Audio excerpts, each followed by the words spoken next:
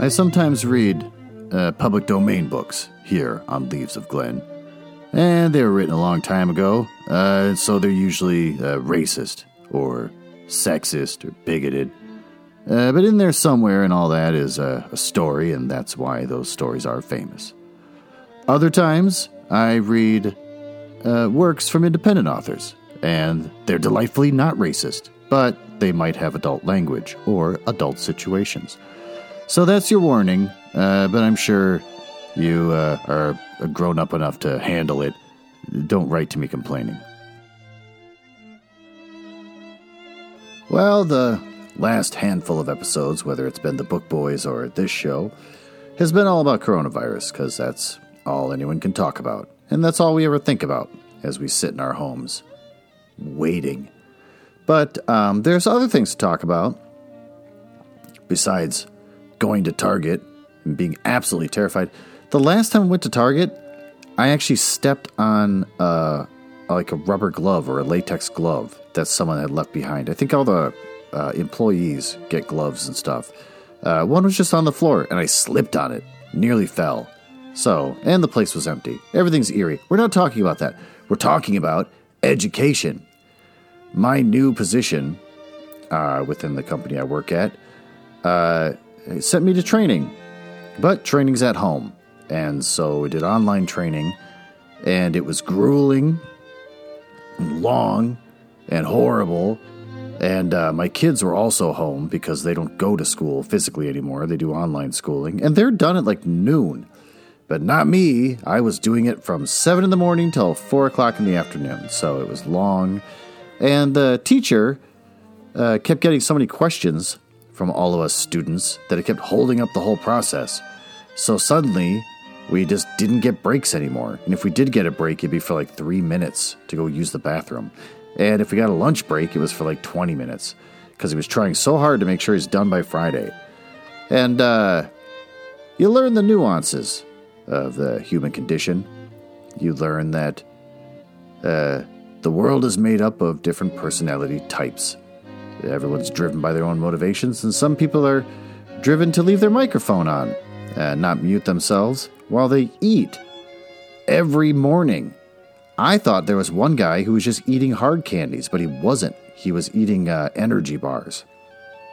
And he'd eat those things. He'd unwrap them practically in front of the mic, like up to his mouth. I don't know what he was using for a mic. And he'd just sit there and smack on them, smack his lips, big old wet slurps and stuff. And for the first couple days, the teacher didn't say anything. But then after a while, the teacher said, somebody's eating. Could you stop eating, please? And the person said, oh, I'm sorry, I'm eating energy bars. But this person was eating energy bars for like the first 3 hours of the day. It was just constant unwrapping every 15 minutes and then constant slurping. What does this person look like? There's another person, this one woman who had a kid in her office with her, which is fine. I mean, it's adorable to hear a little baby making cooing sounds in the background and stuff. So I wanted to side with her. I wanted to be on her side. She's a mother, maybe a single mother, who knows. She definitely wasn't getting support from anyone else. Taking care of a baby while trying to advance her career through education. So I was all about it. Good for you. But oh my God, she wouldn't stop asking questions. And she was trying to do pro-level questions too. She was trying to ask questions that were way more advanced than the actual task we were learning about. But she'd stop every 5 minutes or 10 minutes to ask a question, to the point where the teacher was just getting flustered because he was trying so desperately to make sure that we kept moving forward. Another man, he had the softest voice in the world. Hearing him speak was what I would imagine an angel sounding like speaking. His voice was super soft and kind of deep, but he kind of whispered. It's hard to explain. He has a deep voice, but it's as if he was trying to fake a feminine voice. So it's a little bit high-pitched and soft, but you could tell his voice was deep. It's hard to explain. But his mic was practically inside his mouth. So anytime he talked, it sounded beautiful and soothing, but also incredibly loud and basically blew out your headphones, which still could be how an angel sounds when they speak. But in either case, Long, grueling hours. My kids would come down and do their homework at the dining room table with me, and they would talk at me about what they're learning. And I had to pretend to listen because the teacher had us doing step-by-step things that I had to pay attention to, and it was super, super stressful. By today, which is Friday, I found myself taking my 5 to 3 minute break, and I would suddenly dust my whole house within like a 3 minute period. Get the big old Swiffer duster thing, just dust all the pictures on the walls and the banister up the stairs and all sorts of things. Why? Why dust? Why not go to the bathroom? Why not brush my teeth? Because I never had time to do that in the morning. Got to wake up at 6 in the morning to go do this. Only enough time to like get the cat his drugs and get myself a pot of coffee. No, I decided to go dusting. So something happens when you're under a lot of stress.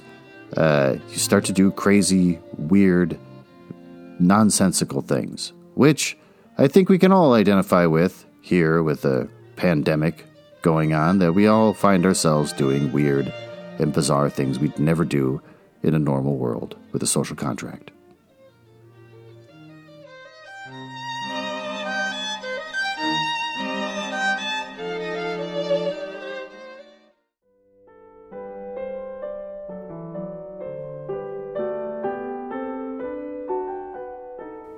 Well, before we learn about the author, Jules Verne, I feel I need to correct myself from my last episode. The main character in the story I read suffered from what I pronounced as ennui. E-N-N-U-I. I told my daughter, after I recorded the episode, she doesn't listen to the podcast or anything, and I said, I had to pronounce words every once in a while like ennui. And she said, "Do you mean ennui?" And I said, "No, ennui." And she said, "You're mispronouncing it. It's ennui. It's French. It means you're depressed." And I said, "Oh, God damn it. I sound like an idiot on this thing. I can't look up every single word I run across all the time. I just have to run with it sometimes. But here I am, instead of pronouncing things correctly, I'm just making crap up as I go along." So, some newscasts or some other podcasts that deal with news or, popular opinion or whatever kind of thing, they have to do corrections from previous episodes. Mine is the pronunciation of the word ennui. I pronounce it ennui, or ennui, whatever. Let's move on. Jules Verne, who wrote this story.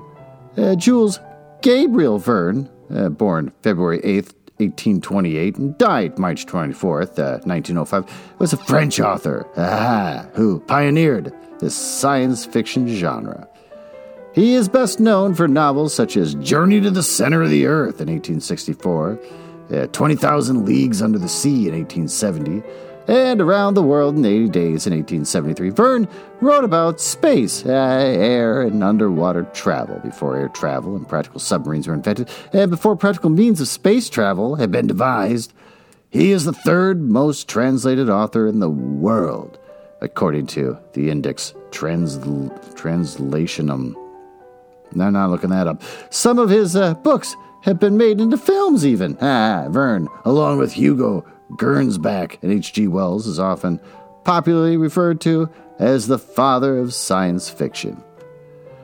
So, let's dive in to In the Year 2889 by Jules Verne. Little though they seem to think of it, the people of this 29th century live continually in fairyland, surfeited as they are with marvels. They are indifferent in presence of each new marvel. To them all seems natural. Could they but duly appreciate the refinements of civilization in our day, or could they but compare the present with the past, and so better comprehend the advance we have made! !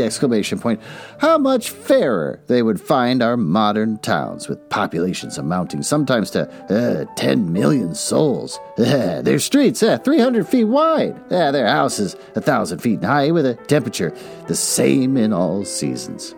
Air conditioning. With their lines of aerial locomotion crossing the sky in every direction! ! If they could but picture to themselves the state of things that once existed. when through muddy streets and rumbling boxes on wheels, drawn by horses, yes, by horses. They were only means of conveyance. Think of the railroads of the olden time, and you'll be able to appreciate the pneumatic tubes through which today one travels at the rate of 1,000 miles an hour. Would not our contemporaries prize the telephone and the telephote? Nope, not looking that up. It's probably not even a real thing. More highly, if they had not forgotten the telegraph? Singularly enough, all these transformations rest upon principles which were perfectly familiar to our remote ancestors, but which they disregarded. Heat, for existence, as ancient as man himself. Electricity was known 3,000 years ago, and steam 1,100 years ago. Nay, so early as 10 centuries ago, it was known that the differences between several chemical and physical forces depend on the mode of vibration of etheric particles, which is, for each, specifically different.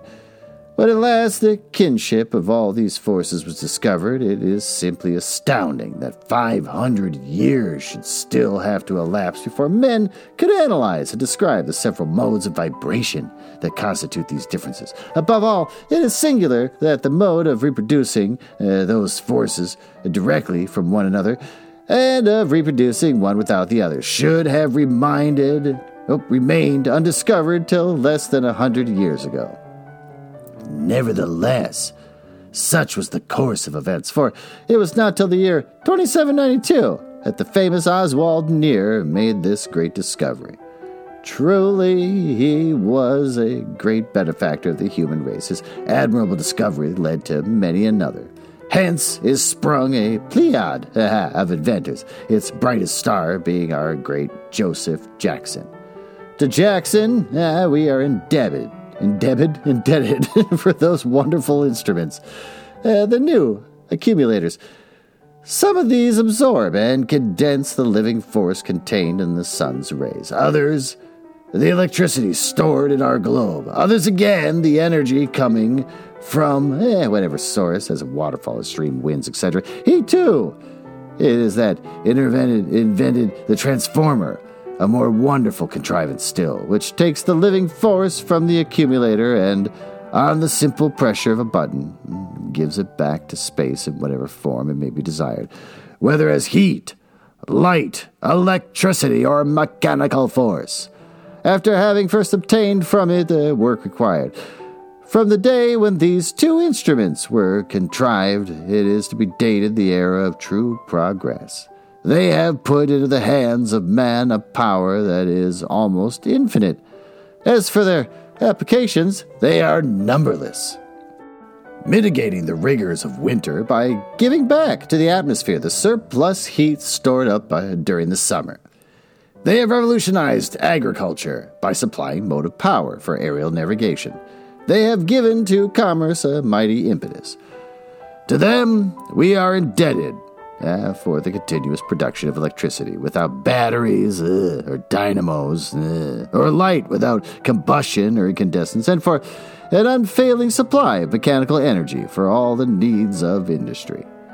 Yes, all these wonders have been wrought by the accumulator and the transformer, and we can not to them also trace indirectly the latest wonder of all, the great Earth Chronicle building and 253rd Avenue, which was dedicated the other day. If George Washington Smith, the founder of the Manhattan Chronicle, should come back to life today, what do you think he were to be told that his palace of marble and gold belongs to his remote descendants, Fritz Napoleon Smith, who, after 30 generations, had come and gone, is owner of the same newspaper which his ancestor established!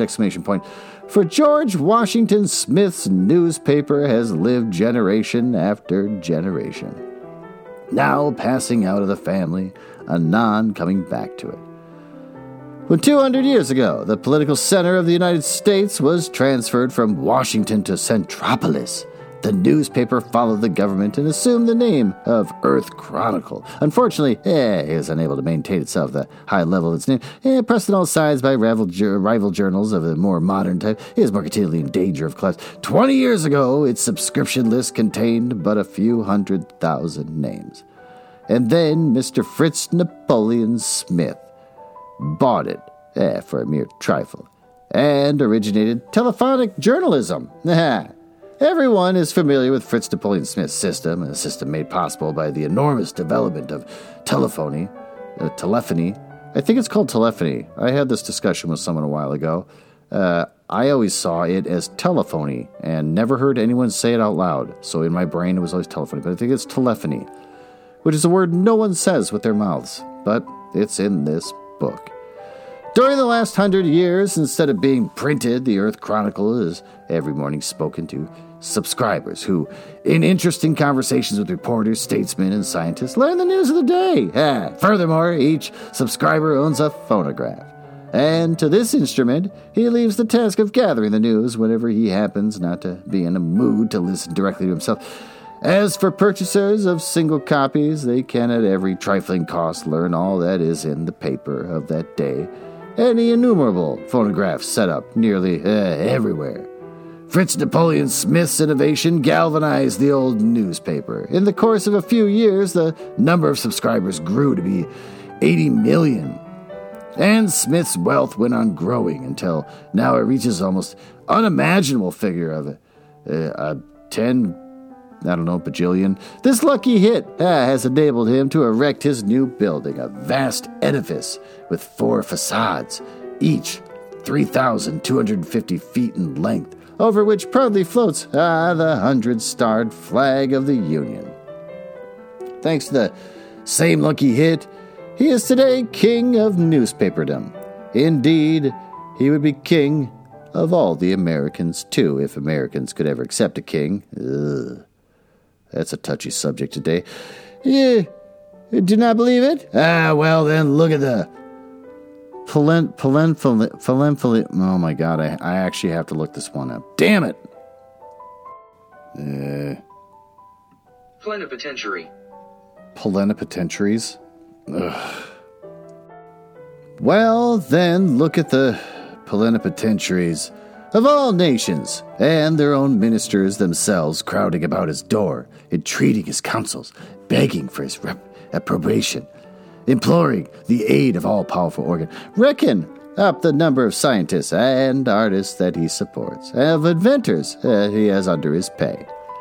Yes, as a king is he, and in truth, he is a royalty full of burdens. His labors are incessant, and there is no doubt that all in earlier times any man would have succumbed under the overpowering stress of the toil which Mr. Smith has performed. Very fortunately to him, thanks to the progress of hygiene, which, abating all the old sources of unhealthfulness, has lifted the mean of human life from 37 to 52 years. Oh, wow. Was 37 really the average human life? No. Not back in 1840 or whenever he wrote this. Couldn't be 37. Men have stronger constitutions now than heretofore. The discovery of nutritive air is still in the future. But in the meantime, men today consume food that is compounded and prepared according to scientific principles, like Soylent. And they breathe in atmosphere freed from the microorganisms that formerly used to swarm in it. Hence, they live longer than their forefathers and know nothing of the innumerable diseases of olden times. Nevertheless, and notwithstanding these considerations, Fritz Napoleon Smith's mode of life may well astonish one. His iron constitution is taxed to the utmost by the heavy strain that is put upon it. Vain the attempt to estimate the amount of labor he undergoes, and an example alone can give an idea of it. Let us then go about with him one day as he attends his multifarious concernments. What day? That matters little. It is the same every day. Let us take at random September 25th of this present year, 2889. This morning, Mr. Fritz Napoleon Smith awoke in a very bad humor, his wife having left for France 8 days ago. He was feeling disconsolate. Incredible though it seems, In all the 10 years since their marriage, this was the first time that Mrs. Edith Smith, the professional beauty, has so long absent from his home. 2 or 3 days usually suffice for frequent trips to Europe. The first thing that Mr. Smith does is connect his telephonote. Phonotelephone. Let's start over. Connect his phonotelephone, the wires of which communicate with his Paris mansion. The telephone! Exclamation point. Here is another of the great triumphs of science in our time. The transmission of speech. It's an old story. The transmission of images by means of sensitive mirrors, conducted by wires, is a thing but of yesterday. A valuable invention indeed, and Mr. Smith this morning was not... Ooh, that's a tough one. Mr. Smith this morning was not Niggard. Niggard. Oh, that's a tough one. Of blessings for the inventor. When by its aid he was able distinctly to see his wife, notwithstanding the distance that separated him from her. Mrs. Smith, weary after the ball or the visit to the theater the preceding night, is still abed, though it is near noontide at Paris. Ooh, noontide's not a thing anyone says anymore. She is asleep, her head sunk in lace-covered pillows. What? She stirs? Her lips move. She is dreaming, perhaps? Yes, dreaming. She is talking, pronouncing a name, his name, Fritz! Exclamation points. The delightful vision gave a happier turn to Mr. Smith's thoughts, and now, at call of imperative duty, light-hearted, he springs from his bed and enters his mechanical dresser. 2 minutes later, the machine deposited him, all dressed, at the threshold of his office. The round of journalistic work has now begun. First he enters the hall of the novel writers, a vast apartment crowned with an enormous transparent cupola. In one corner is a telephone, though which 100 Earth Chronicle literators in turn recount to the public in a daily installments of 100 novels, addressing one of these authors who was waiting his turn. Capital, capital, my dear fellows, said he. Your last story, the scene where the village maid discusses interesting philosophical problems with her lover, shows your very acute power of observation. Never have the ways of country folk been better portrayed. Keep on, my dear Archibald, keep on. Since yesterday, thanks to you, there's a gain of 5,000 subscribers. Mr. John Last, he began again, turning to a new arrival, I am not so well pleased with your work. Your story is not a picture of life. It lacks elements of truth. And why? Simply because you run straight on to the end? Because you do not analyze? Your heroes do this thing or that, from this or that motive, which you assign without ever a thought of dissecting their mental and moral natures. Our feelings, you must remember, are far more complex than all that. In real life, every act is the reluctant of 100,000 years that come and go. And these you must study, each by itself, if you would create a living character. But, you will say, in order to note these fleeting thoughts, one must know them. Must be able to follow them in their capricious meanderings. Why, any child can do that, as you know. If never, to make the use of hypnotism, electrical or human, which gives one a twofold being, setting free the witness personality so that it may see, understand, and remember the reasons which determine the personality that acts. Just study yourself as you live from day to day, my dear Last.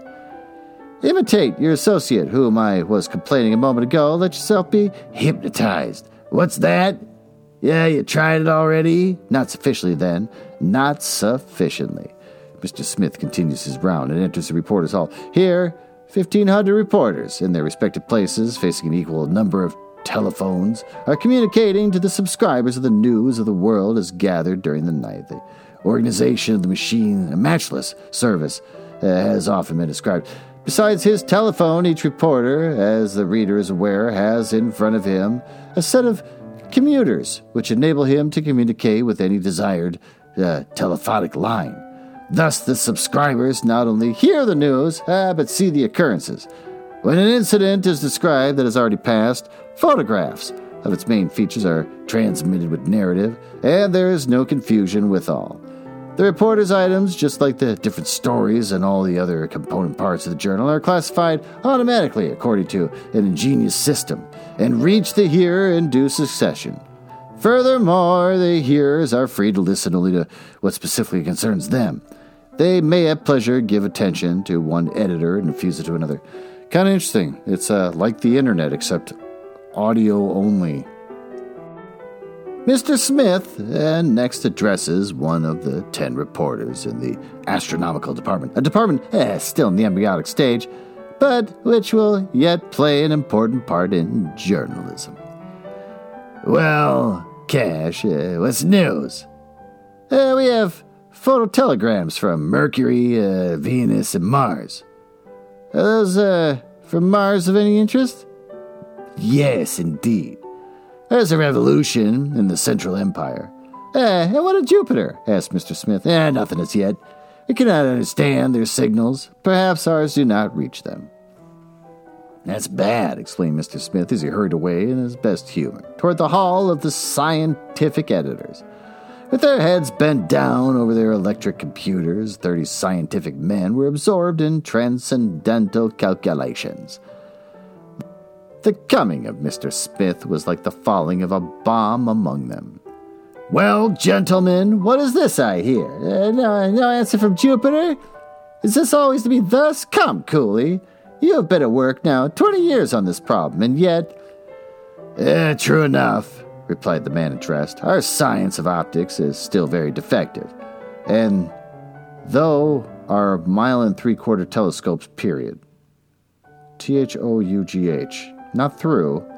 All right, I think something got written incorrectly. Listen to that, Pierre, broke in Smith, turning to a second scientist. Optical science defective. Optical science is your specialty, but, he continued, again addressing William Cooley, failing with Jupiter. Are we getting any results from the moon? The case is no better there. This time you may not lay the blame on the science of optics. The moon is immeasurably less distant than Mars. Yet with Mars, our communication is fully established. I presume you will not say that you lack telescopes. Telescopes? Oh, no. Oh, no. Oh, no is a capital O and then N-O, not O-H. That's weird. The trouble here is about inhabitants. That's it, added Pierre. So then the moon is positively uninhabited? Asked Mr. Smith. At least, answered Cooley, on the face which she presents to us. As for the opposite side, who knows? Ah, the opposite side. You think then, remarked Mr. Smith, musing, if one could but... Could what? Why, turn the moon about face, there's something in that, cried the two men at once. And indeed, so confident was their air, they seemed to have no doubt as to the possibility of success in such an undertaking. Meanwhile, asked Mr. Smith after a moment's silence, have you no news of interest today? Indeed we have, answered Cooley. The elements of Olympus are definitively settled. The great planet gravitates beyond Neptune at the mean distance of... Oh, boy. That's a lot of miles. From the sun, and to traverse its vast orbit takes 1,300 years, 294 days, 12 hours, 43 minutes, 9 seconds. Why didn't you tell me that sooner? Cried Mr. Smith. Now inform the reporters of this straightaway. You know how eager is the curiosity of the public with regard to these astronomical questions. That news must go into today's issue. That'd be refreshing to have the general public be interested in space in our modern times. Then the two men bowing to him, Mr. Smith passed to the next hall, an enormous gallery upward of 3,200 feet in length, devoted to atmospheric advertising. Everyone has noticed those enormous advertisements reflected from the clouds, so large that they may be seen by the populations of whole cities, or even of entire countries. This, too, is one of Mr. Fritz Napoleon Smith's ideas. And in the Earth Chronicle building, 1,000 projectors are constantly engaged in displaying upon the clouds these mammoth advertisements. When Mr. Smith today entered the Sky Advertising Department, he found the operators sitting with folded arms at their motionless projectors, and inquired as to the cause of their inaction. In response, the man addressed simply pointed to the sky, which was a pure blue. "Yes," muttered Mr. Smith, "a cloudless sky. That is too bad. But what's to be done? Shall we produce rain? That might do. But is there any use? All we need is clouds, not rain. Go," said he, addressing the head engineer. "Go see Mr. Samuel Mark of the Meteorological Division of the Scientific Department and tell him for me to go to work in earnest on the question of artificial clouds. It will never do for us to be thus always at the mercy of cloudless skies." Mr. Smith's daily tour through the several departments of his newspaper is now finished.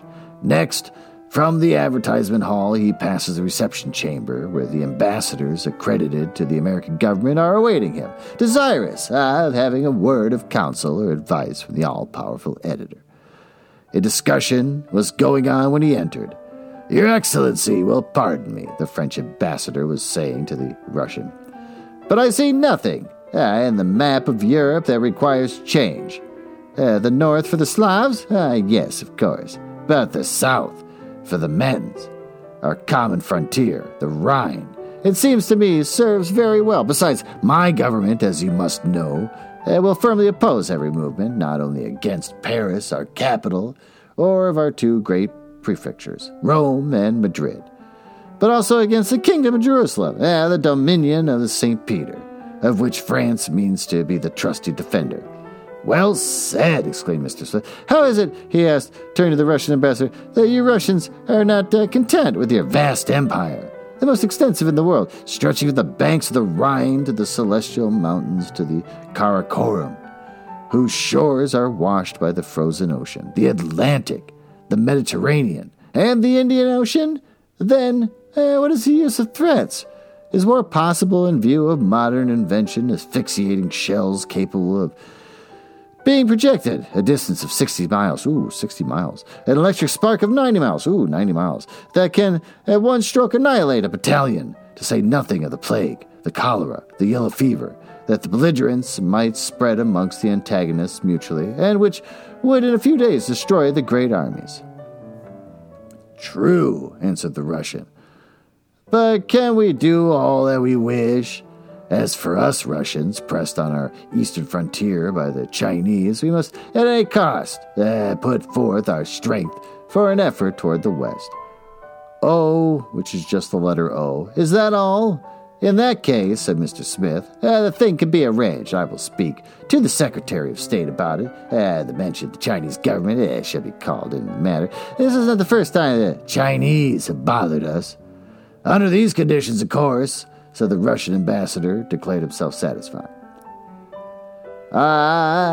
Sir John, what can I do for you?" asked Mr. Smith as he turned to the representative of the people of Great Britain, who until now had remained silent. A great deal," was the reply, "if the Earth Chronicle would but open a campaign in our behalf." "And for what object?" Simply the annulment of the Act of Congress annexing to the United States the British Islands. Though by a just turnabout of things here below, Great Britain has become a colony of the United States. And the English are not yet reconciled to the situation. At regular intervals, they are ever addressing the American government vain complaints. A campaign against the annexation that has been an accomplished fact for 150 years, exclaimed Mr. Smith. How can you people suppose that I would do anything so unpatriotic? We at home think that your people must now be sated. The Monroe Doctrine is fully applied, and the whole of America belongs to the Americans. What more do you want? Besides, we will pay whatever we ask. Indeed, answered Mr. Smith, manifesting the slightest irritation. Well, you English will ever be the same. No, Sir John, do not count on me for help. Give up your fairest province, Britain. Well, ask France generously to renounce possession of Africa. What magnificent colony, the complete conquest of which is their labor of 800 years. You'll be well received. You decline. All is over then, murmured the British agent sadly. Their United Kingdom falls to the share of the Americans, the Indies, to that of the Russians, said Mr. Smith, completing the sentence. Australia. He has an independent government. Then nothing at all remains for us, sighed Sir John, downcast. Nothing? Asked Mr. Smith, laughing. Well, now there's Gibraltar. With this sally, the audience ended. The clock was striking 12, the hour of breakfast. Mr. Smith turns to his chamber where the hour of breakfast. All right. Mr. Smith returns to the chamber, where the bed stood in the morning, a table all spread, comes up through the floor. Mr. Smith, being above all practical man, has reduced the problem of existence to its simplest terms. For him, instead of the endless suites of apartments of the olden time, one room fitted with ingenious mechanical contrivances is enough. Here he sleeps, it's a studio apartment, takes his meals, and in short lives. He seats himself in the mirror of the phonotelephone. It is seen the same chamber. I don't know why I have such a tough time with that word. The same chamber at Paris, which appeared in the morning. A table furnished forth is likewise in readiness here. For, notwithstanding the difference of hours, Mr. Smith and his wife have arranged to take their meals simultaneously. It's delightful, thus, to take breakfast tete-a-tete with one who is 3,000 miles or so away. Just now, Mr. Smith's chamber has no occupant. She's late. Women's punctuality. Progress is everywhere except there, muttered Mr. Smith as he turned the tap for the first dish. For like all wealthy folk in our day, Mr. Smith has done away with the domestic kitchen and is a subscriber to the Grand Amalgamation Company, which sends through a great network of tubes to subscribers' residences all sorts of dishes. As a varied assortment is always in readiness. A subscription costs money, to be sure, but the cuisine is of the best. And the system has this advantage that it does away with the pestering race of the, cordon bleus. Okay, whatever. Mr. Smith received and ate, all alone, the... Oh boy, here we go. Another French word. Hors d'oeuvres. I want to say hors d'oeuvres, but it's hors d'oeuvres. There, my daughter can't yell at me. Entrees. Oh God, roti. Not looking it up. Probably mispronounced that. And legumes that constituted the repast.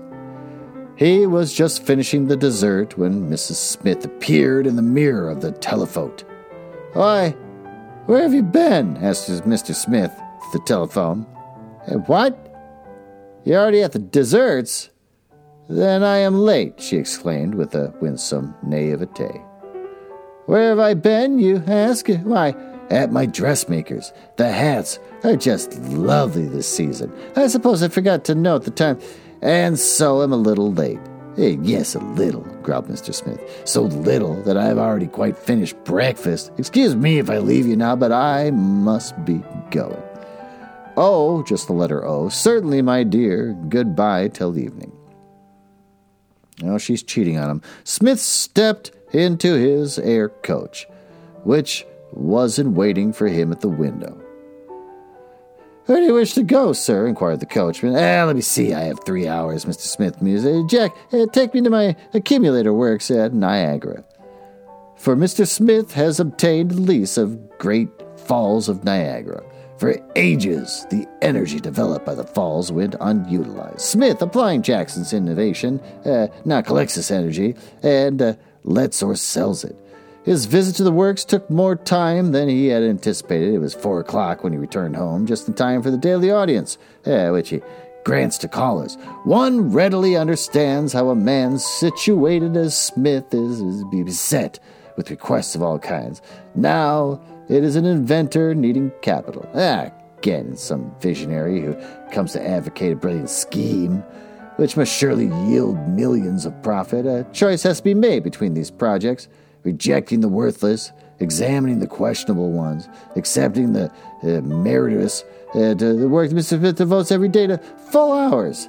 The callers were fewer today than usual, only 12 of them. These 8 had only impractical schemes to propose. In fact, one of them wanted to revive painting.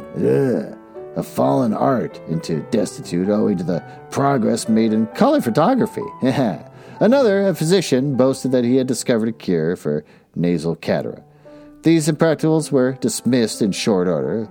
Of the 4 projects favorably received, the first was of a young man whose broad forehead betokened his intellectual power. "Sir, I am a chemist," he began, "and as such I come to you." "Well, once the elementary bodies," said the young chemist, "were held to be 62 in number. 100 years ago they were reduced to 10. Now only 3 remain, irresolvable, as you are aware." Yes. "Well, sir, these also I show to be composite. In a few months, in a few weeks, I shall have succeeded in solving the problem. Indeed, it may take only a few days. And then, sir, I shall simply have determined the absolute. All I want is money enough to carry my research to a successful issue." "Very well," said Mr. Smith. "And what will be the practical outcome of your discovery?" "The practical outcome? Why, that shall be to produce easily all bodies whatever. Stone, wood, metals, fibers." "And flesh and blood?" queried Mr. Smith, interrupting him. "Do you pretend that you expect to manufacture a human being out and out?" "No, why not?" Mr. Smith advanced 100,000 to the young chemist and engaged his services for the Earth Chronicle Laboratory. The second of the 4 successful applicants, starting from experiments made so long ago as the 19th century and again repeated, had conceived the idea of removing an entire city all at once from one place to another. His special project had to do with the city of Granton, situated, as everybody knows, some 15 miles inland. He proposed to transport the city on rails, and to change it into a watering place. The profit, of course, would be enormous. Mr. Smith, captivated by the scheme, bought a half interest in it. "As you are aware, sir," began the applicant number 3, "by the aid of our solar and terrestrial accumulators and transformers, we are able to make all the seasons the same. I propose to do something better still. Transform into heat a portion of the surplus energy at our disposal. Send this heat to the poles. Then to the polar regions, relieved of their snow cap, will become a vast territory available for man's use. Oh, so water won't rise. What do you think of the scheme?" "Leave your plans with me and come back in a week. I will have them examined in the meantime." So far, this story is just a lot of bragging about a very important person. Finally, the 4th announced the early solution of a weighty scientific problem. Everyone will remember the bold experiment made 100 years ago by Dr. Nathaniel Faithburn, the doctor being a firm believer in human hibernation. In other words, the possibility of our suspending our vital functions and calling them into action again after a time, resolved to subject the theory of the practical test. To this end, having the first made his last will and pointed out the proper method of awakening him, having also directed that his sleep was to continue 100 years to a day from the certain date of his apparent death, he unhesitatingly put the theory to the proof of his own person. Reduced to the condition of a mummy, Dr. Fairburn was confined and laid in a tomb. Time went on. September 25th, 2889 being the day set for his resurrection, it was proposed to Mr. Smith that he should permit the second part of the experiment to be performed at his residence this evening. "Agreed. Be here at 10 o'clock, answered Mr. Smith, and with that the day's audience was closed. Left to himself, feeling tired, he laid down on an extension chair, like in his one-room home. Then, touching a knob, he established communication with the Central Concert Hall, whence our greatest maestros sent out to subscribers the delightful successions of accords, determined by recondite algebraic formulas. Night was approaching. Entranced by the harmony, forgetful of the hours, Smith did not notice it was growing dark. It was quite dark when he was aroused by the sound of a door opening. Who is there?" he asked, touching a communicator. Suddenly, in consequence of the vibrations produced, the air became luminous. You, Doctor?" "Yes," was the reply. "How are you?" "I'm feeling well. Yeah, good. Let me see your tongue. All right, your pulse. Regular. And your appetite? Only passably good. Yes, the stomach. There's the rub. You're overworked. If your stomach is out of repair, you must be mended. That requires study. We must think about it. In the meantime, said Mr. Smith, you will dine with me. As in the morning, the table rose out of the floor, and again in the morning, the portage roti, ragout, and legumes were supplied through the food pipes. I'm not going to pretend like I pronounced any of those correctly. Toward the close of the meal, phonotelephonic communication was made with Paris. Smith saw his wife seated alone at the dinner table, looking anything but pleased at her loneliness. Pardon me, my dear, for having left you alone, he said, through his telephone. I was with Dr. Wilkins. Ah, the good doctor, remarked Mrs. Smith, her countenance lightening up. Yes, but pray, when are you coming home? This evening. Ah, very well. Do you come by tube or by air train? Oh, by tube. Yes, and what hour will you arrive? About 11, I suppose. 11 by, Centropolis time, you mean? Yes. Goodbye, then, for a little while, said Mr. Smith as he severed communication with Paris. Dinner over, Dr. Wilkins wished to depart. I should expect you at 10, said Mr. Smith. Today, it seems, is the day for the return to life of the famous Dr. Faithburn. You did not think of it, I suppose. The awakening is to take place in my house. You must come and see. I shall depend on you being there. I'll come back, answered Dr. Wilkins.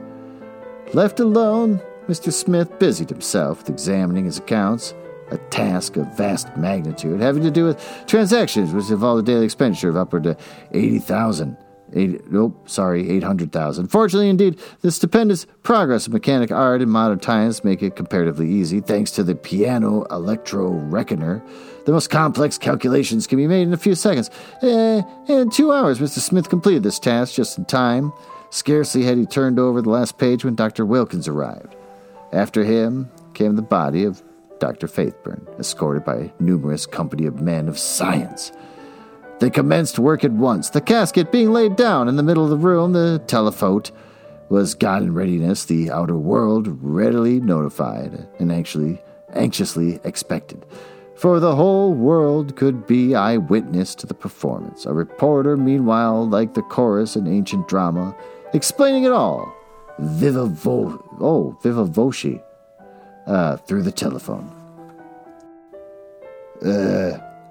They're opening the casket, he explained. Now they are taking Faithburn out of it, a veritable mummy, yellow, hard, and dry. Strike the body, and it resounds like a block of wood. They're now applying heat, not electricity. Yep, no result. These experiments are suspended for a moment while Dr. Wilkins makes an examination of the body. Dr. Wilkins, rising, declares the man to be dead. Ah, dead! Exclaims everyone present. Yes, answers Dr. Wilkins, dead. How long has he been dead? Dr. Wilkins makes another examination. 100 years, he replies. The case stood, just as the reporter said. Faithburn was dead. Quite certainly dead. Here's a method that needs improvement, remarked Dr. Smith to Dr. Wilkins, as the scientific committee on hibernation bore the casket out. So much for that experiment. But if poor Faithburn is dead, at least he's sleeping, he continued. I wish I could get some sleep. I'm tired out. Doctor, quite tired out. Do you not think that a bath would refresh me? Certainly. But you must wrap yourself up well before you go out in the hallway. You must not expose yourself to the cold. Hallway? Why, doctor, as you well know, everything is done by machinery here. It is not for me to go out of the bath. The bath will come to me. Just look. He pressed a button. And after a few seconds, a faint rumbling was heard, which grew louder and louder. Suddenly the door opened. And the tub appeared. Such, for this year of grace 2889, is the history of one day in the life of the editor of the Earth Chronicle. And the history of that one day is the history of 365 days every year, except leap years, and then of 366 days. for as yet no means have been found of increasing the length of the terrestrial year.